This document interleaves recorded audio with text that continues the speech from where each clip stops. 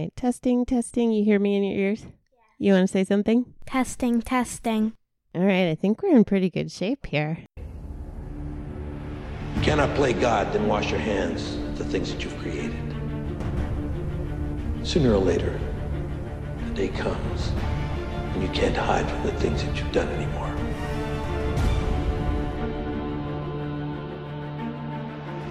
All right. I have a very special guest with me here on Beers Beats Battlestar Galactica. We're not drinking any beer because our special guest is slightly underage.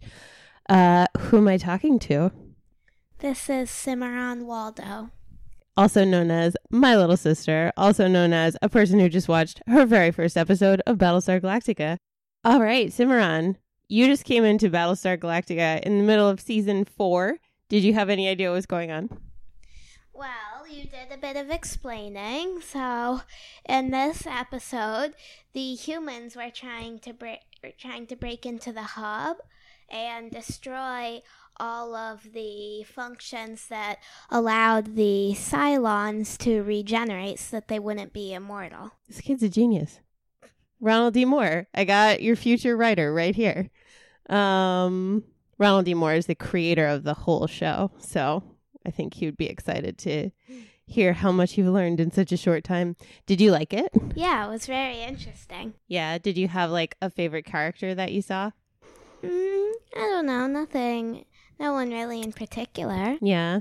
There are some people I like. Who did you like? I thought the president was pretty cool. Yeah, she's one of my very favorite characters. Mm-hmm. President Roslin.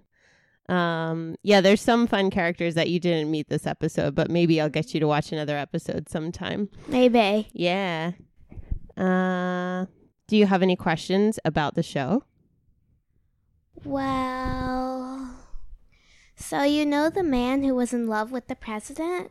Who was he? So his name is William Adama, and he's like the leader of the whole military. Oh. And when the Cylon ship that had the president on it jumped away unexpectedly, he realized that he had to stick around and wait for her. So he basically let somebody else be in charge of the military while he waited for her. And everyone thought he was crazy for doing it and thought maybe the president was dead and was never coming back, and he wouldn't listen to them. So he just got in a little ship by himself and waited until the president jumped back, and she did. And it was worth the wait. Yeah. But now they have to figure out how to find the rest of the fleet. Yeah. Do you have any other questions? Well, so you know, like the lady who can control the ships and like moving them in the bathtub? What do you know why they call it the ships jumping? Like why she says jump? Because they don't really jump. They just like vanish. Yeah, they kind of vanish from one point in space to another point in space. So that's like technology that I think appears in a lot of sci-fi shows, but through space-time or something? Basically, yeah. It's sort of like you travel faster than light. And so you kind of just disappear from one point in space and reappear in another point in space. Mm-hmm. Yeah. Pretty cool technology. It'd be nice if we could work that out, huh? Yeah. I think I could come visit more often if I could just jump and see you and then jump back. And then you could come and jump to Chicago and find me. So it's called jumping because you're like basically jumping right over time. Yeah, basically. But it's really fun because it's a fictional world. So they get to make up all this terminology for stuff that maybe doesn't really exist. Yeah, like many sci-fi things. It's basically a world that maybe the producers want to exist or think it would be cool if it existed. Exactly.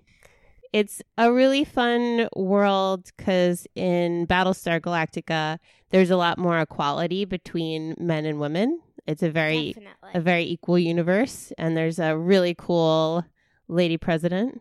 Yeah. Yeah, it's fun. Maybe that's what like the producers thought would be a cool world. Like that's what's in a lot of fiction, whether it's a novel or a movie. It's about sort of the world that the author producer wants it to be. Exactly. But not a perfect world. Yeah, because at least in this case, that would be a boring story. It would be a boring story if it was a perfect world. Yeah. Do you have any sci-fi stories that you like, or shows or movies? Or any favorite like fictional worlds? Well, like Harry Potter.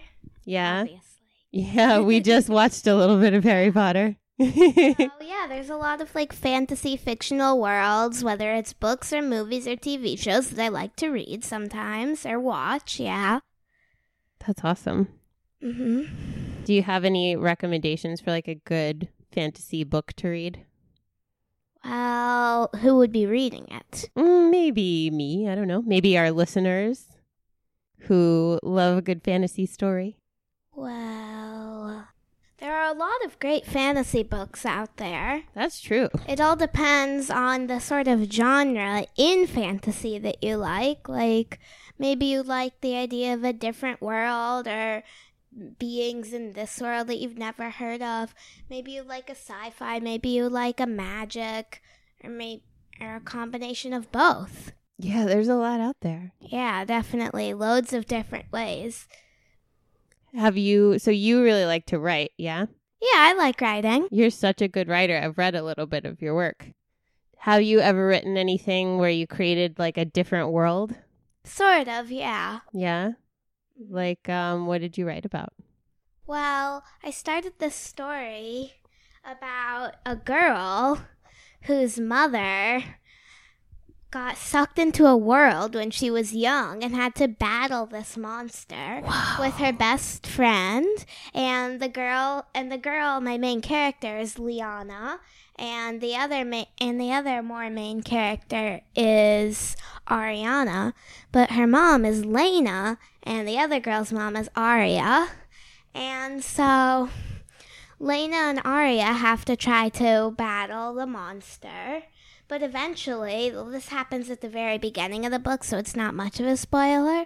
Very beginning is a prologue, which is like the ending of Lena and Aria's time, and Aria dies. Wow. So then Lena came back to the human world, escaped, and had a child.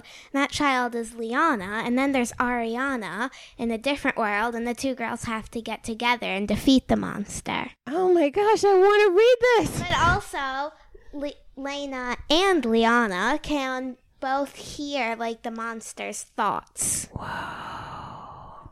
Why can they hear the monster's thoughts? Because they have like a special magical power. They can like communicate with each other.